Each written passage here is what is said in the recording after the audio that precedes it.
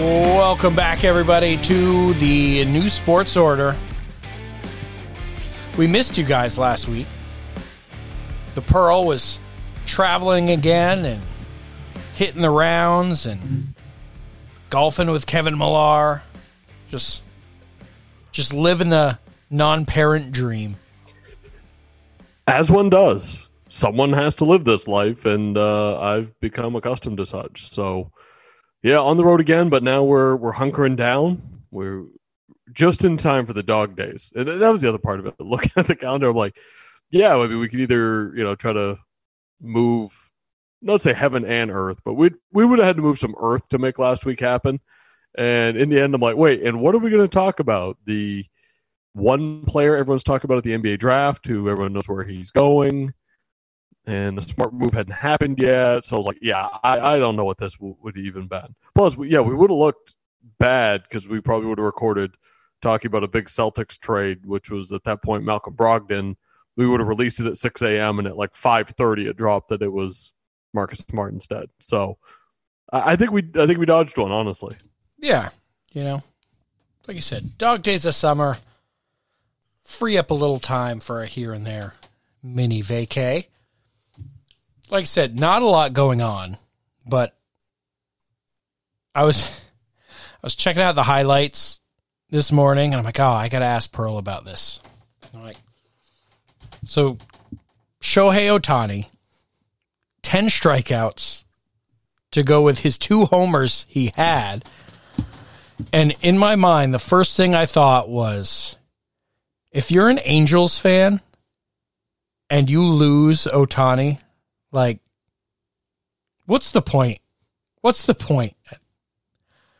You've wasted pretty much the entire prime of Mike Trout, which you could argue if he's still in prime or not. Now you have pretty much the best generational player since Mike Trout. Probably. And everyone assumes that he's leaving at the end of the year. Well, it is one the blueprint for the other. We don't really know. I mean, I know Ohtani wants to be on a winner. I mean, who doesn't? It just, think of what his profile would be if he was doing this. I wouldn't say anywhere else. But, I mean, just think of him someplace else. If Shohei Ohtani was doing this in Boston, there wouldn't be enough airwaves or social media space to corral all the Babe Ruth comparisons. Like, that would be running so rampant, especially at this stage of his career where he's establishing himself as a hitter and a pitcher, the same place that Babe Ruth did it. I would not want the Ohtani's going to be a Yankee next year jokes, because I'm sure we'd be getting plenty of those, that we were going to sell him, for $125,000, which you could probably convince me the Red Sox ownership might in fact do right now. Be like, no, looking at the last few years. Yeah, it's fine. We don't need to pay for this generational talent. It's the same thing we did in 1919. He's incredible. He's like nothing we've seen. It seemed like last year it sort of started where people were making that like, oh my God, he's incredible. Look, he's pitching and he's hitting.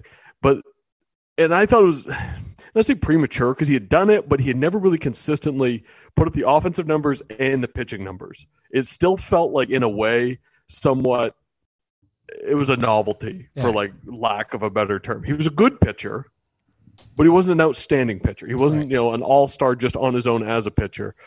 The combination, yes, incredibly valuable.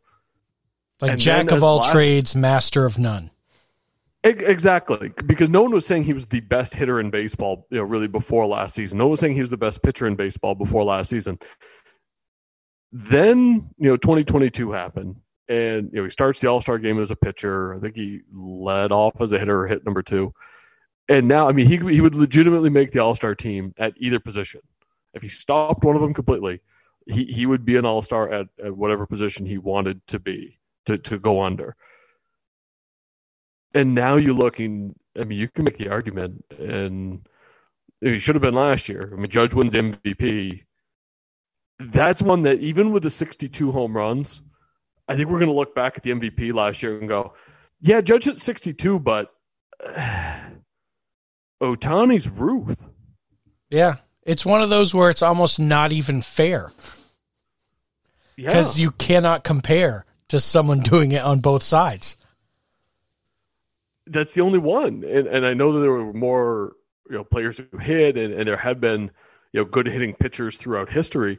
The other part of it, what makes it even more miraculous over the span in which he's done it, and especially this emergence of him becoming a transcendent talent over being a very good talent or being an all-star talent. Now he's becoming this MVP Cy Young, which, by the way, I would love for him to win the MVP and the Cy Young, just to watch how baseball writers, the curmudgeonly ones that are like, a pitcher can't win the MVP, a pitcher shouldn't win the MVP, they have their own award, they shouldn't win both, and then Ohtani wins the MVP essentially for his offense, and he wins the Cy Young for his pitching ability.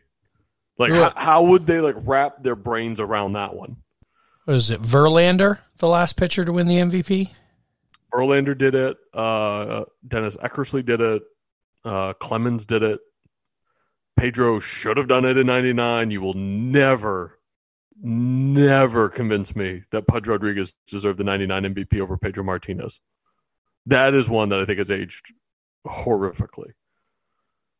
But I digress. It doesn't happen a lot. It's once in a blue moon. But yeah, Verlander, I don't think anyone's done it since him. And that was 2012? It's been a little bit. But there's always that argument, well, pitchers shouldn't win the MVP. Well, you know what? Sometimes they probably should. I always like to remind them. In 92, Dennis Eckersley won it as a freaking closer.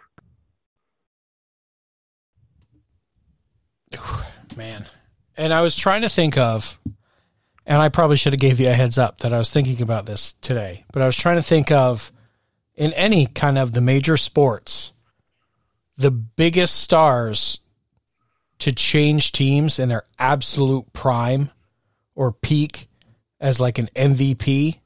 And I thought of Shaq leaving Orlando to go to the Lakers. And even then, he wasn't quite at his peak yet, but was still an absolute phenomenon.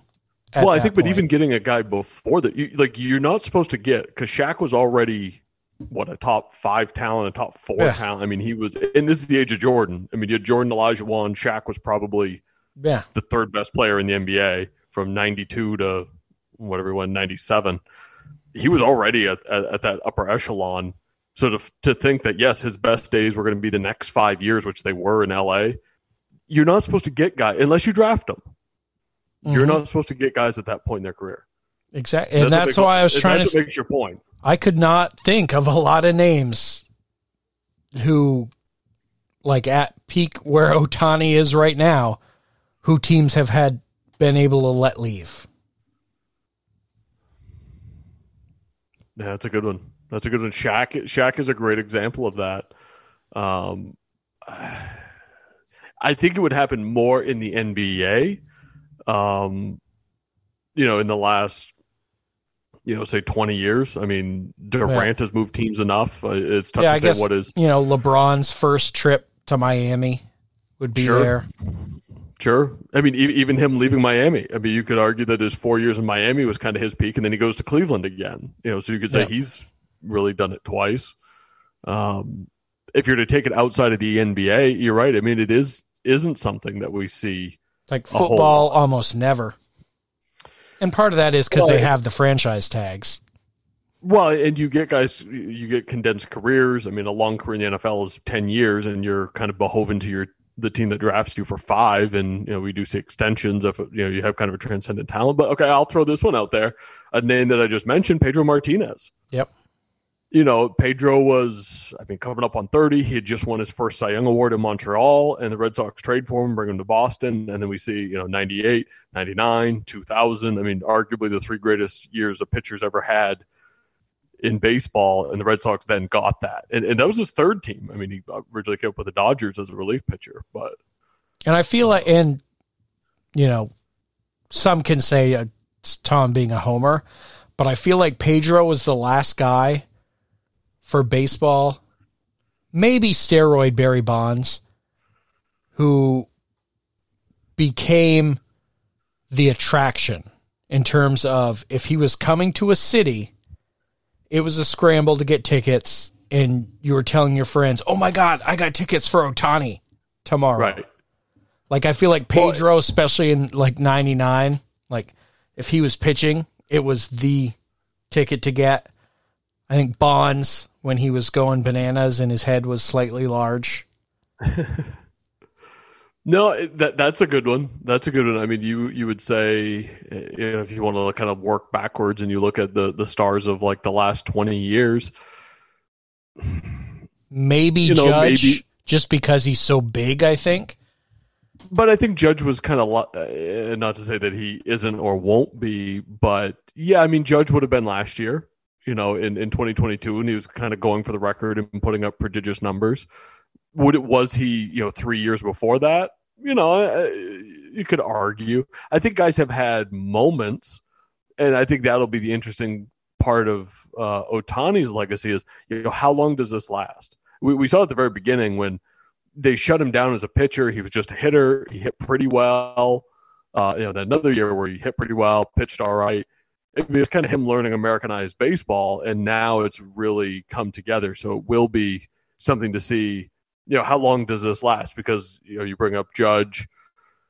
I don't know if Mike Trout is really the, anonymous superstar, because he's one that he will be the player that this era that we were kind of dancing around, where we talk about Pedro and then this lull, and then, the Mike, what I would call like the Trout Harper era, where Harper is almost like the more visible star.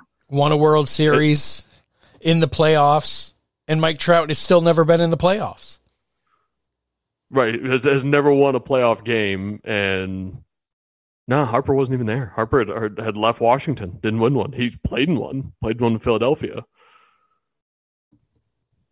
I thought he was still in Washington when they won. No, I'm pretty sure that was just Soto. Anywho, we'll look it up as we're going. But it is a challenge of who sells tickets like that. And yeah, when Pedro started, I mean, that was the hottest ticket, even in Boston, which was his home city.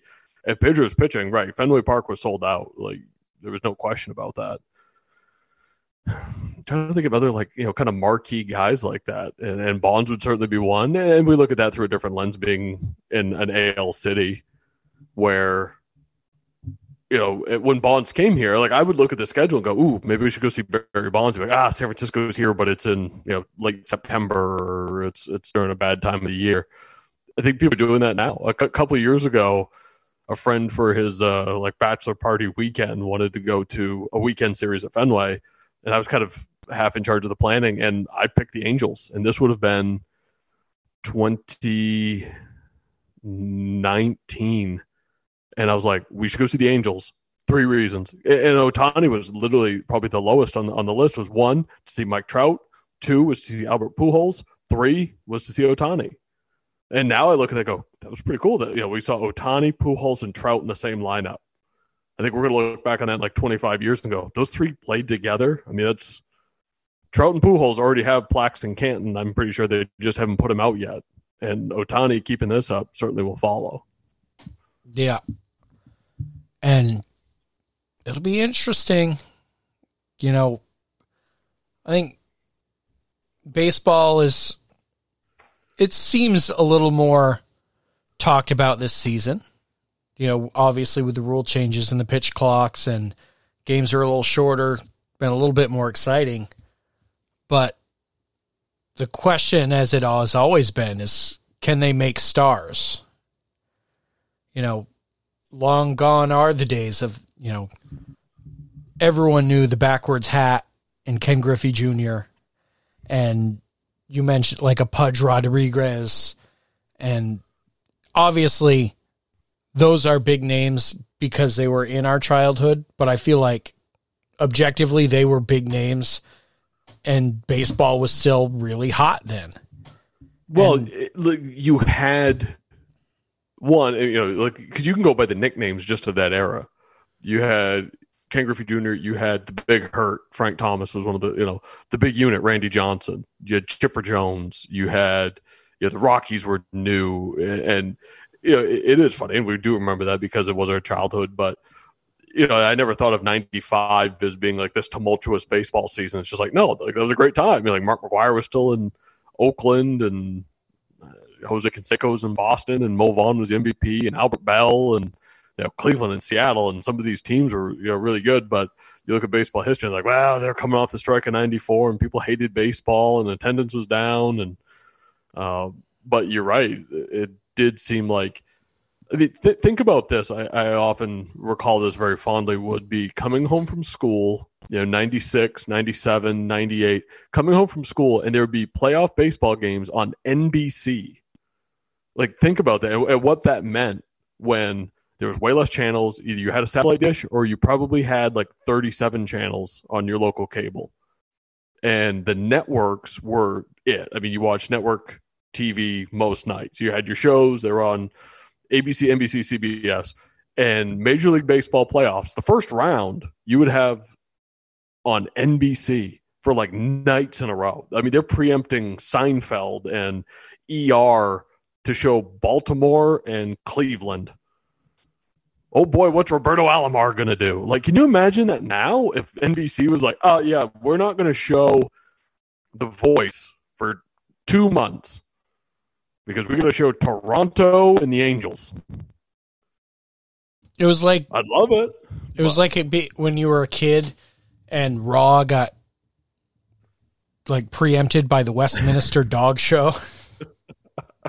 Or what was the other one? The tennis open. That was there was like the two things that bumped Monday Night Raw was the dog show and the tennis. But yeah, that was a golden era, and baseball needs to take advantage of. They should be absolutely pumping Shohei Ohtani. He should be everywhere. He's the best chance for an international superstar, obviously. If you can't make a star out of Shohei Ohtani, like, fold up the tents. Like, pee on the fire and call the dogs. Because if you can't make a star out of Ohtani, who not only is he outstanding, like, guy's got a personality. Like, there's gifs of him every time he plays of something that he's done outside of just hitting home runs and striking out batters and throwing 100 and hitting 450-foot bombs. And, his mannerisms on the field, some of the signals he makes, I mean, just all the things he does. Like, the guy's got charisma. Like, yeah. Like, why aren't 25 years ago? Why aren't we seeing like some kind of like buddy cop commercial with him and Mike Trout, like we would have saw with Yao Ming and Tracy McGrady? You know what it should be? I mean, there should be, like, Nike needs to be behind it. Like, I don't know who he signed with, if he endorses someone, I feel like he wears Nike gear. Nike is now really firmly in Major League Baseball, where they make, the uniforms and whatnot now. But yeah, I mean, 100%.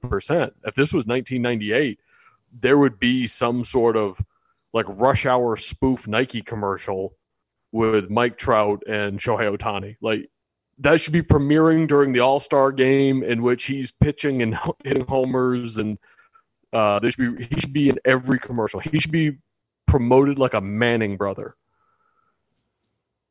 There's another commercial idea. Maybe it's the How is he not in a commercial with Peyton Manning? Everyone else is. Sure. I mean, he's producing like everything that's out there for sports television these days. But Omaha Productions. And we'll see what happens. I mean, I don't think he's going to be an Angel next year. Like, they're having crazy. For them, good season. They're still outside of the wild card hunt. Like, if the season ended today, they're not in the playoffs. So if they miss the playoffs again, see ya. Where does he go?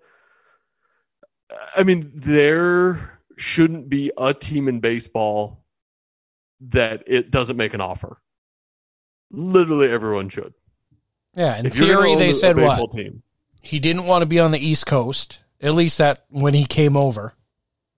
That was the rumor. West Coast because it's closer. I think his wife or girlfriend is like a big star in Japan, so he wanted to be on the West Coast for shorter flights and things of that nature. We'll see. So pretty much he'd be a Dodger. I mean, if you're his management, you're looking at this going, okay, so San Francisco, Dodger, but if maybe. I mean, they're always surprising. I mean, they were people thought Aaron Judge was about to be a giant last year, so they could certainly get into it. But goodness, if he's eliminating the entire Eastern Seaboard with the dollars that the Mets, probably the Yankees, and absolutely should be the Boston Red Sox would put up for him. And if they signed him for $650 million, I wouldn't bat an eyelash. Go do it. Do it. Doesn't seem like a Chaim Bloom type of move. It doesn't. It really, really does. Let's think about this. Let's allow ourselves to dream. Take this Boston Red Sox team, which is still 40-40, or are we 40-41? It's been a rough week after we swept the Yankees. You're back out? Are you back out this week? Yeah, you should be back out. I mean, we just got back out. Demolished by, I think, the Rockies yesterday, 10-1. No, it was the Marlins. I mean, it was Sandy Alcantara, who's the reigning NL Cy Young. But, lost 2 out of 3 after winning the first game against the White Sox. The White Sox are not a good baseball team, but we just refuse to score runs at Comiskey, apparently. Take this Red Sox team, 40-41, and put Ohtani on it next year. I mean, that's worth getting excited about. Where does it put them? I mean, next year, if you don't make any other moves around it, which I have a hard time believing they wouldn't make, other moves, there'd probably be some losses in there. Hopefully there's some contracts that are coming up, but I'm sure we'll have a healthy Chris Sale next year. Oh, why wouldn't we? Who only has 1 year left on his deal, unless they pick up that club option for 2025.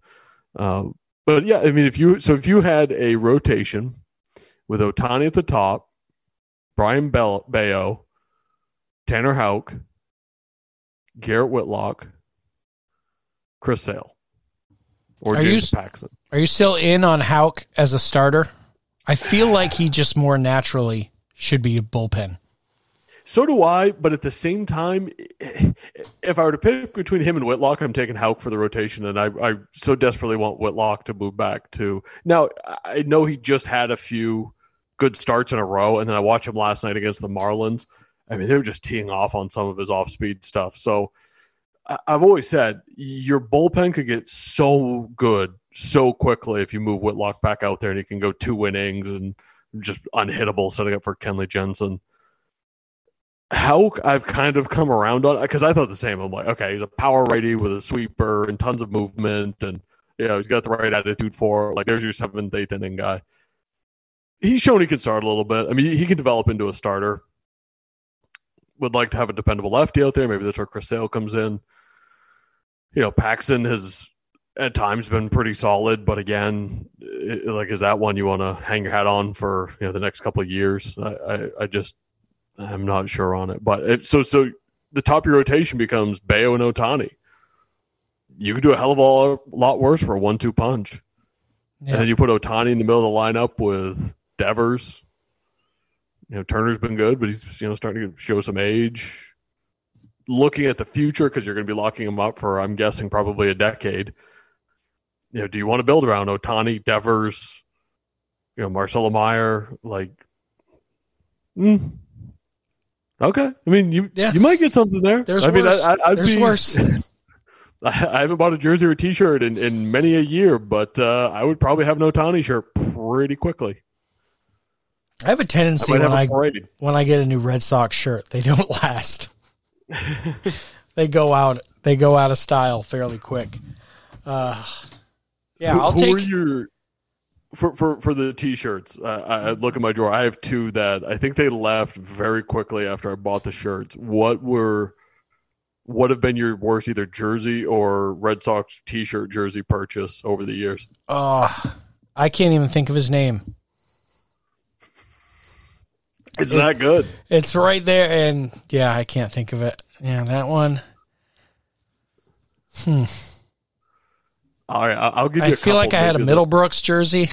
Sure. Ooh, that's a toughie. I had a Justin Masterson. Was big on the Justin Masterson.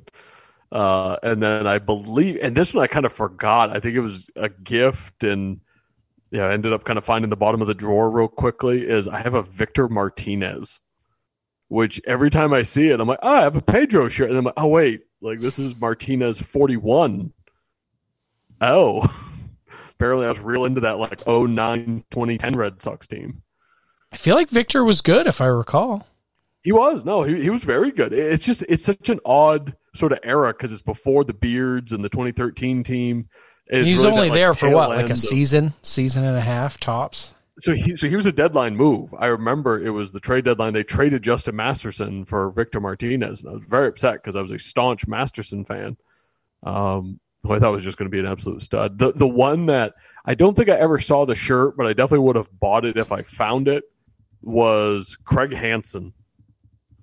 Thought Craig Hansen was going to be, even though we had Papelbon and Hansen was definitely a closer type, if I'd ever seen a Craig Hansen 56, I certainly would have bought it. But I think lucky for me, I'd never found one. We never made it that far. I know I have an Ellsbury shirt somewhere. I think I have a Damon like World Series T-shirt. And it just got thrown to the back of the closet when he signed with the Yankees. It's possible I've never worn that one. God. It's going to bug me now that I can't think of. I want to say he was a Pittsburgh Pirate. And like a... Jason Bay? Jason Bay. I had a Jason Bay jersey shirt. That's a good one. But again, it's from like that kind of no man's land of like he came over the Manny trade in 08. It was there. I mean, he was an all-star, like, but was probably gone by like 11, 10, somewhere in there. For some reason, I bought a lot of pitchers. So I had the jersey shirts of, I bought Buchholz. I think you were with me. We went to the Red Sox Yankee game there. Like the month he threw the no-hitter, I saw it at the Fenway store and was like, gotta have Clay Buchholz. I think that was when I got my Ellsbury. That might be, yeah, because they both just come up, so we're like, we're getting the young guys. Not bad. Clay won 2. They both won 2 rings. I feel like everybody had some form of Papelbon something. Yeah, I'm proud to say I bought the Papelbon. I vividly remember this. I bought the Papelbon. I think I got it for my birthday, which is in December in 2005. So I got it like when he was still. Might be a starter, might be a reliever. We really don't know. Just really like the kid and bought it before then. So I had it before he was the closer. So I'm happy to say I was kind of, in on the ground floor of Papelbon. If you had to give a presentation to like elementary school kids, just about life, try to inspire them, would you pick to speak Kendrick Perkins or Jonathan Papelbon? What kind of school? Elementary school. Just drawn at random. Like, are we going to like your old elementary school in Vermont? Any elementary school at random. It's like, hey, we'd love an athlete to come in and inspire the kids. You know what? I think I'm going Perkins because I have a feeling like he's going to tell it to them straight. They might cry because Perk has a way of speaking that always makes it seem like he's kind of giving you a lecture or a lesson. Papelbon, who I enjoy, and I've seen him on podcasts and stuff. He will say absolutely anything. Like he's a guy that when they have him on Nesson, I'm like they've got to be sitting there. The producer's got to be on the edge of his seat, just going like, okay, Pap, like don't bring up the time you were in Toronto and ended up at a strip club and telling some story that just you can't do it. So that would be why I would go with Perk over Papelbon, because I think there's a good chance Pap is going to just tell stories that he thinks are totally normal, but you can't tell that to 8-year-olds. I feel like if you started to get Gronk and Papelbon in the same room at a party, like a storm would start in the room because these forces aren't supposed to collide.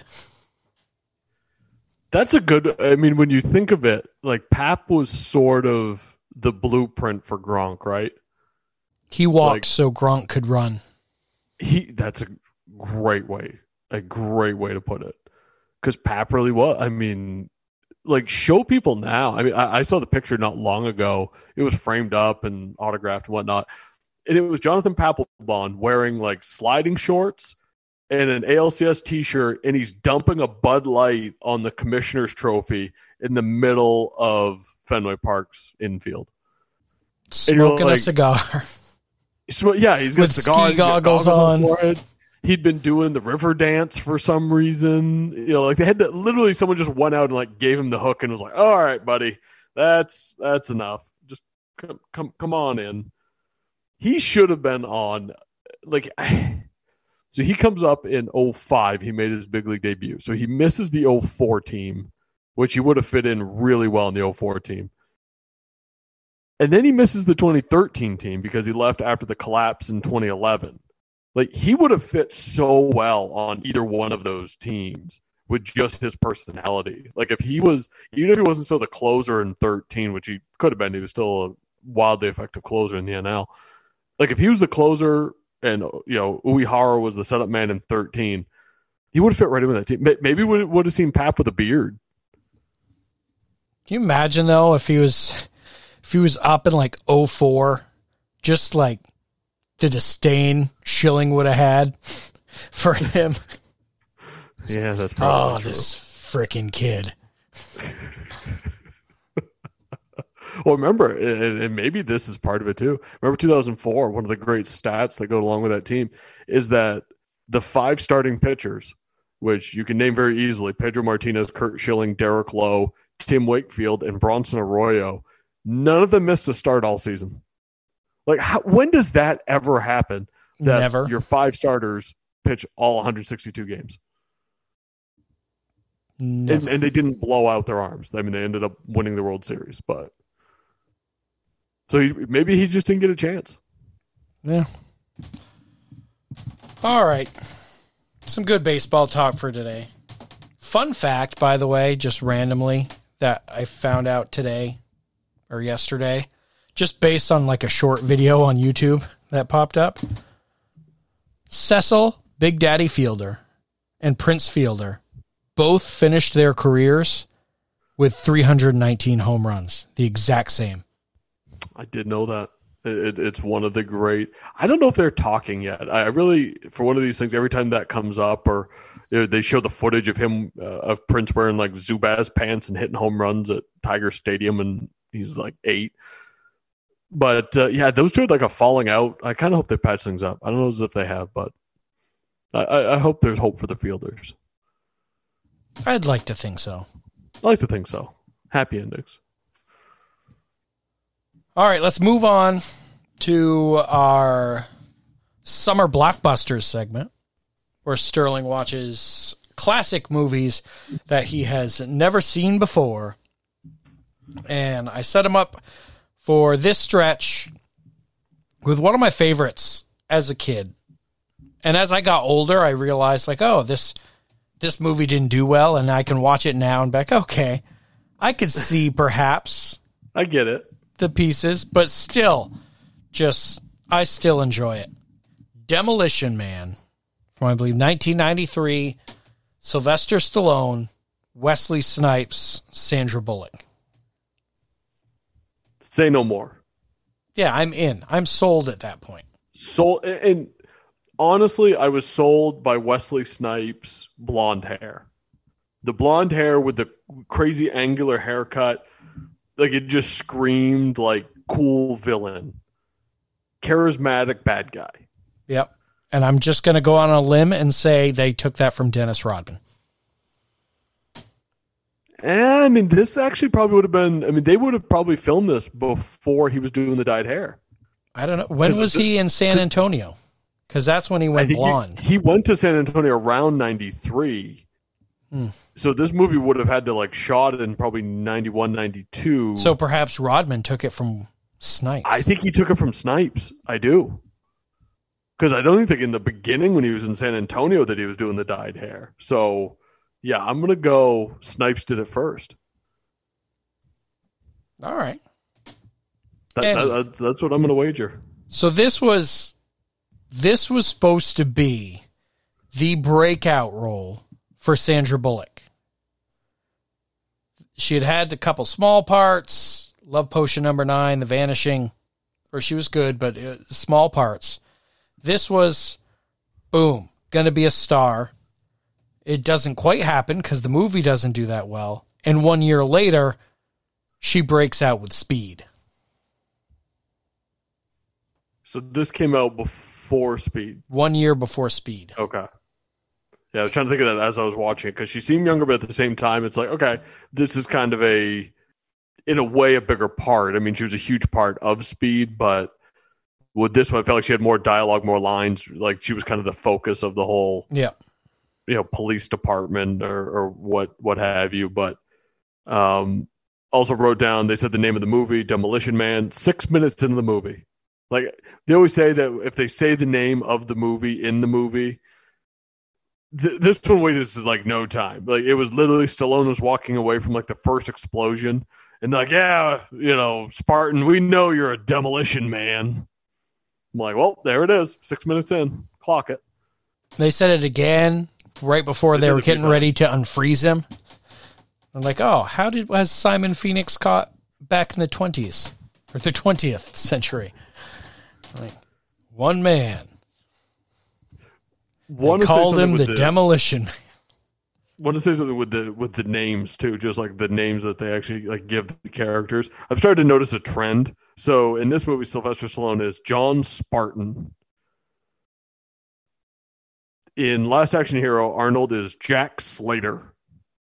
In Commando, which we'll touch on later, Schwarzenegger was John Matrix. Love Matrix.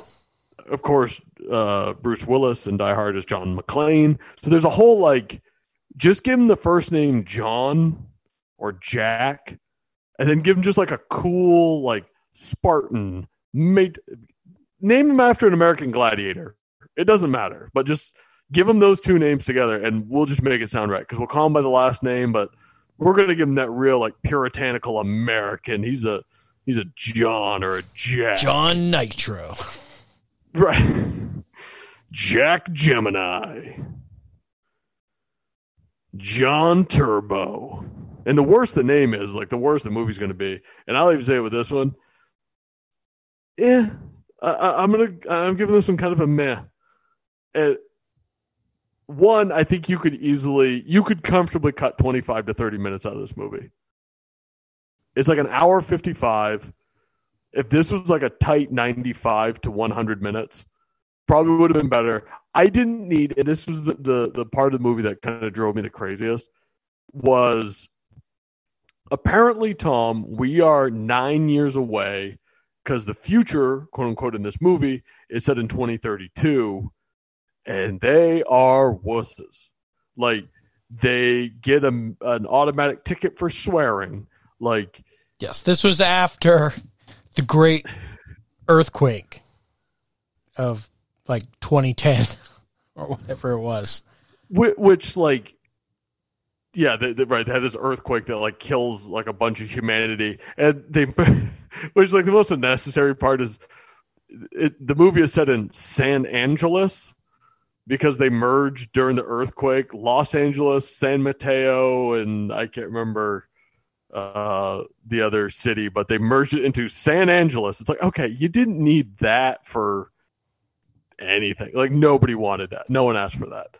But the only restaurant to survive the wars was Taco Bell. So they just call every restaurant Taco Bell. The food's terrible. There's no drinking. There's no tobacco. There's no cursing.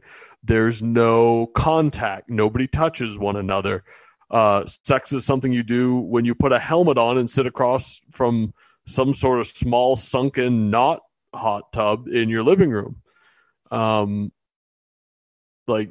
don't know. Just they made the future look horrible. They did nail some things CompuChat pretty much looks like ChatGPT.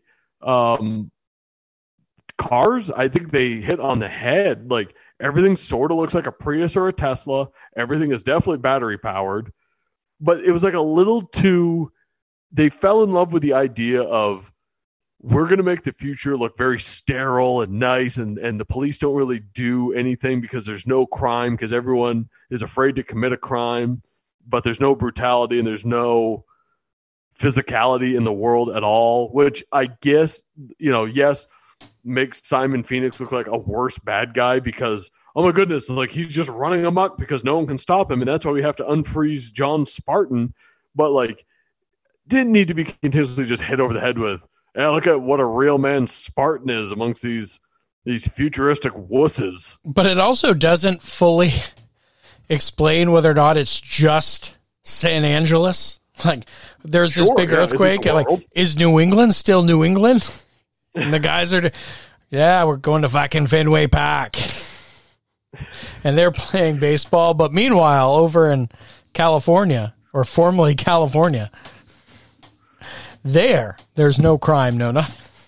It's true. That's a good point. I hadn't thought about that. Like, is it like a widespread? Is just all of America suddenly this, squeaky clean, nothing bad? Like, it was Pleasantville. They literally turned Pleasantville from the past to the future, and it's just, I don't know, the dialogue, the way everyone spoke, everyone was so peppy, happy, and then Stallone is supposed to be this like moody guy. It's like, well, yeah, he was frozen for 40 years, and they wake him up. He's like, "Where's my wife?" Like, "She died." "Where's my daughter?" "She died too." And he's like, "Well, all right, well, like, I guess I'll catch my arch enemy."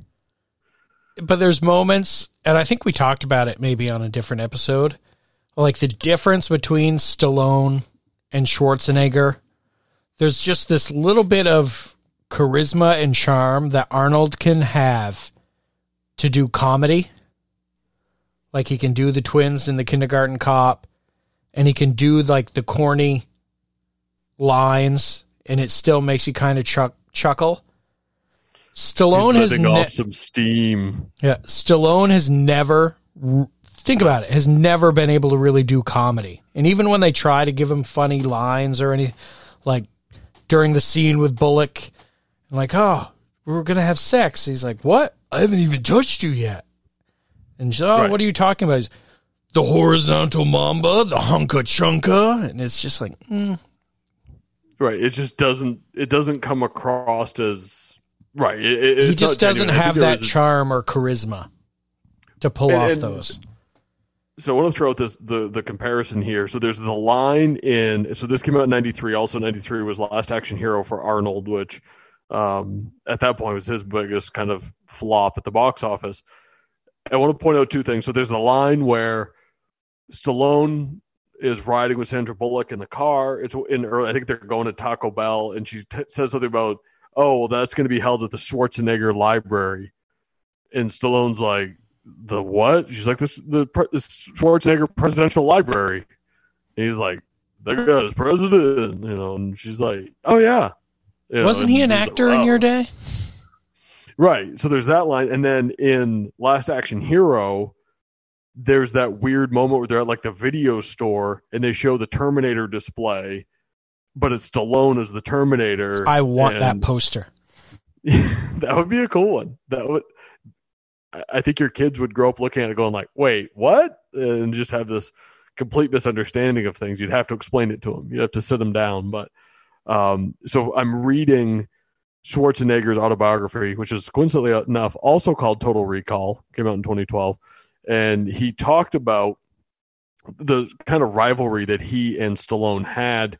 And in 94, they had sort of kind of patched things up a little bit because they did some of they'd been working for President Bush in the Presidential Physical Fitness Council and whatnot. So he brought him in on that. So they ended up taking a flight together and doing some things. They ended up kind of like joking around and really, I guess, broke the ice. Because up until then, there was a very real rivalry between the two because they dominated the genre of action movies when that was, huge box office. And Arnold tricked Sly into doing "Stop or My Mom Will Shoot." Which you can YouTube, and he explains it. And,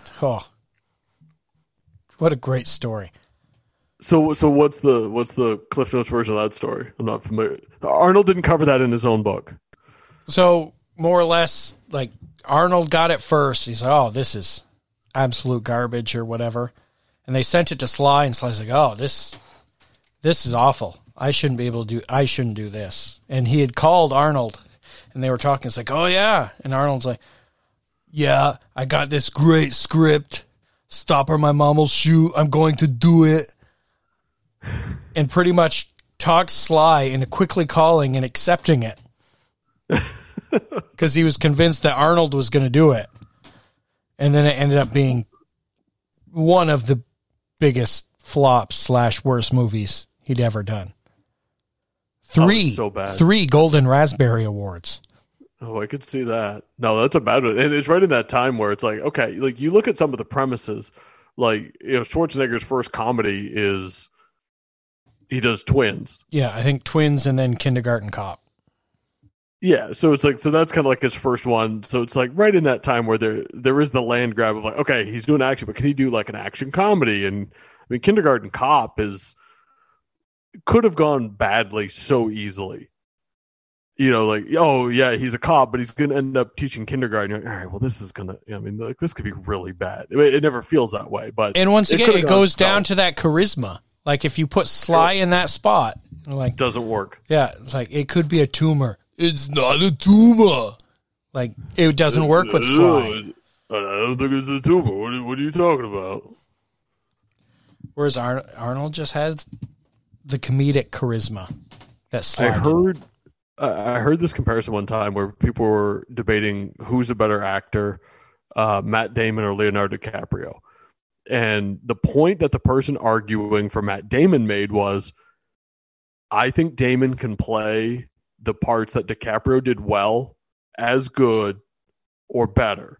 I don't think that DiCaprio could necessarily play all the Damon roles as good or better than he did. Yeah, that's like, okay. I mean, that's at least whether or not you agree with the sentiment. Right. I think if you use kind of that platform between these two, that is where Arnold pulls ahead because he can do the comedy. There's like the added level of charisma. But I also think part of it is just there's a time he just picked better movies through this era. Yeah, there was a time, early 80s, Stallone was out ahead of him, but he also had kind of the Rocky launching pad where he was getting better projects because he had a 7-year head start. Rocky 1 came out in 75. Conan the Barbarian, 82. You know, so he had kind of a launching pad to make better early 80s movies. Yeah. Which kind of leads into, and we'll just kind of segue into Commando, which is, I texted you this today, is I've always regarded as my favorite Arnold Schwarzenegger movie ever. And I did not tell you that beforehand because I didn't want to lead. I appreciate it. I didn't want to lead the witness, but was always my favorite. And it was kind of, Arnold broke out, I think, with Terminator. Like, oh, guy's a star, but you didn't know whether or not he could carry a movie. Because as good as Terminator was, and even Conan the Barbarian, there was very little dialogue. And he didn't have to really say anything. Terminator, he was kind of this pivotal part, but the story was all driven through like Linda Hamilton and that relationship. Right. Then Commando comes and it's him. And it's okay. We're giving him lines. And, you know, yes, there's tons of the corny. You know, he's holding the guy. Remember when I said I'd kill you last? That's right, Matrix, he did. I lied. And he drops him. Then she asked, hey, what happened to what's his name? I let him go. He does well with, like I already quoted it once in this episode where at the end, no spoilers, but you know, he stabs the bad guy with this. He just rips like a 15-foot segment of pipe off the wall. It impales the bad guy who's about to shoot him, and steam just comes out of the pipe, and he goes, you know, letting off some steam, or, you know, something along those lines. And he talks about it in his book. He's like, yeah, I always felt the need to have like those, have that kind of comical line afterwards. It does. It kind of punctuates it nicely. I don't know if it's my favorite, but so far I'm going to put it third. I'm going to go T2 and True Lies in some order ahead of it. But I'll go Commando as third. I enjoyed it. because it was it's just straightforward, man. Like it's a Roger Clemens fastball right down the middle of the plate. He's just bringing heat.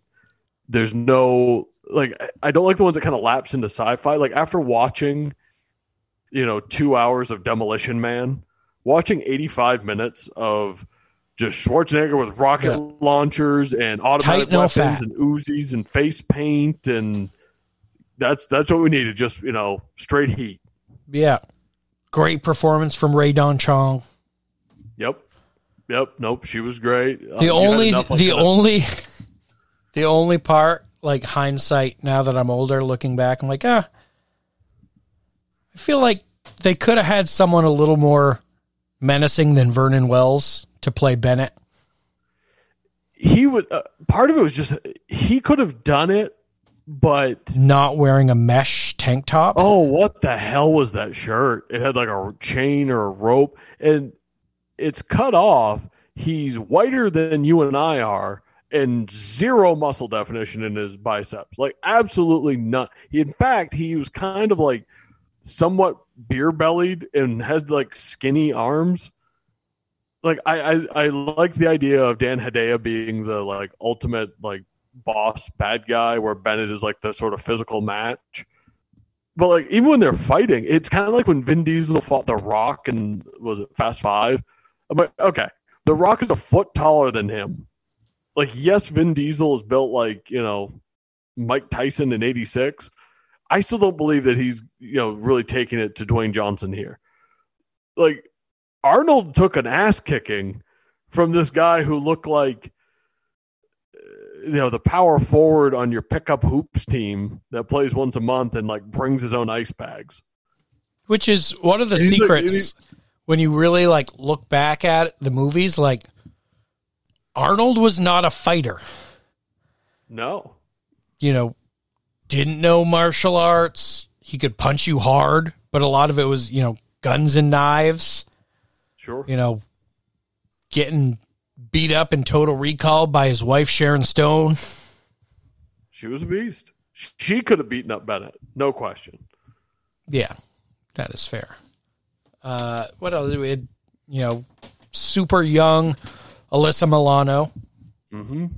She's great as this had to be, I don't know if prime Who's the Boss, early Who's the Boss. Probably right around there. This was, I think, 85. Commando was 85, so. Yeah.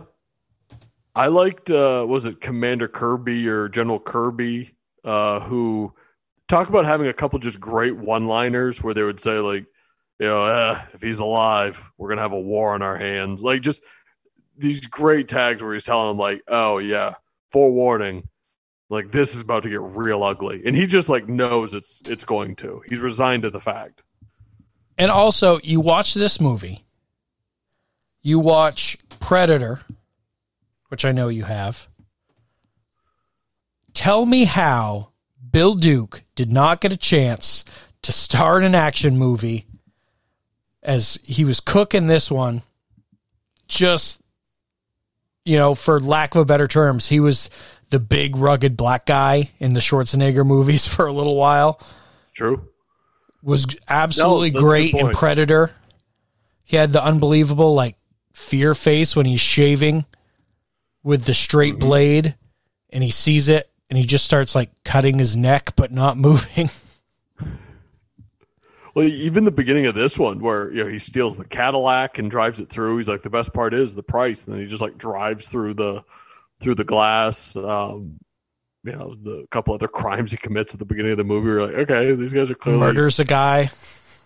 Yeah, these are on the back of the dump truck here. Or on the back of the garbage truck. Oh yeah,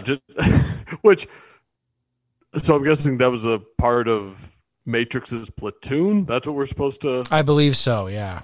Okay. Yeah, because it didn't really explain like why they had to take Uzis from a garbage truck and just gun this guy down to start the movie. But again, 85 minutes. We're not getting into a lot of subtleties and a lot of deep explanation here. Something just to compare the two as we talk about the Schwarzenegger-Stallone like rivalry, I guess you will. Demolition Man, random Jesse Ventura cameo. he's in like one scene or two scenes towards the very end where he's at like the round table for Phoenix, which is like, wait a minute, like Ventura was like Team Schwarzenegger. I mean, he's in Predator, he's in Running Man, like what the hell? He might have had one line, but just very, very random. And I mean, this is like 93. I'm like, ooh, like Ventura, not only did he leave WWE for WCW in 92, he also apparently jumped to Team Stallone. Yeah, I forgot about that. Man, it's very strange. Like, I think he literally answers like one question, and I think he might shoot someone. Like, Phoenix has him shoot somebody, like walks up, shoots someone in the head, and that's like literally all he does. It's all you need. It's all you need. He ain't got time to bleed. Oh, great line. One of my favorite sequences from all of these movies is in Predator, the more or less the introductory of the crew as they're getting off the chopper. Yeah. You know, Bill Duke gets out and he's in his suit looking sharp. Ventura gets out wearing like an MTV t-shirt, tight jeans. Just a great introduction. Which they were always so overt too. They're like, okay, like literally they're doing a opening credit sequence. Like, this is the A-Team. Like they should have their name underneath it, like introducing Bill Duke, Arnold Schwarzenegger, Jesse Ventura, and co-starring Alyssa Milano. But a couple good classic movies from my childhood. Like I said, Commando just hits the nostalgia button for me, and it was always just my favorite. Hiding in the garden shed, fixing your wounds with, shotgun shells and throwing blades. When he comes out there throwing the saw blades, like even I was like, "Whoa, okay!" Like Arnold had some velocity there. All right, we'll get together. We'll pick out something good for next week. We got NBA free agency kicks off here in a couple days. See if we have something to talk about for that next week. I know we want to do a big episode on Little Giants to come up here as we get near 4th of July. Yeah, we got to do that one soon. So we got some plans to eat some time up for you. Put on the podcast, chill out, and listen to the new Sports Order. Check out Sterling's columns on the socials, Uncommon Media VT on Facebook and Twitter and all those things. He's still got columns coming out. Not quite as frequently as prime football season. I'm still going on a weekly basis. I mean, they're a little all over the place.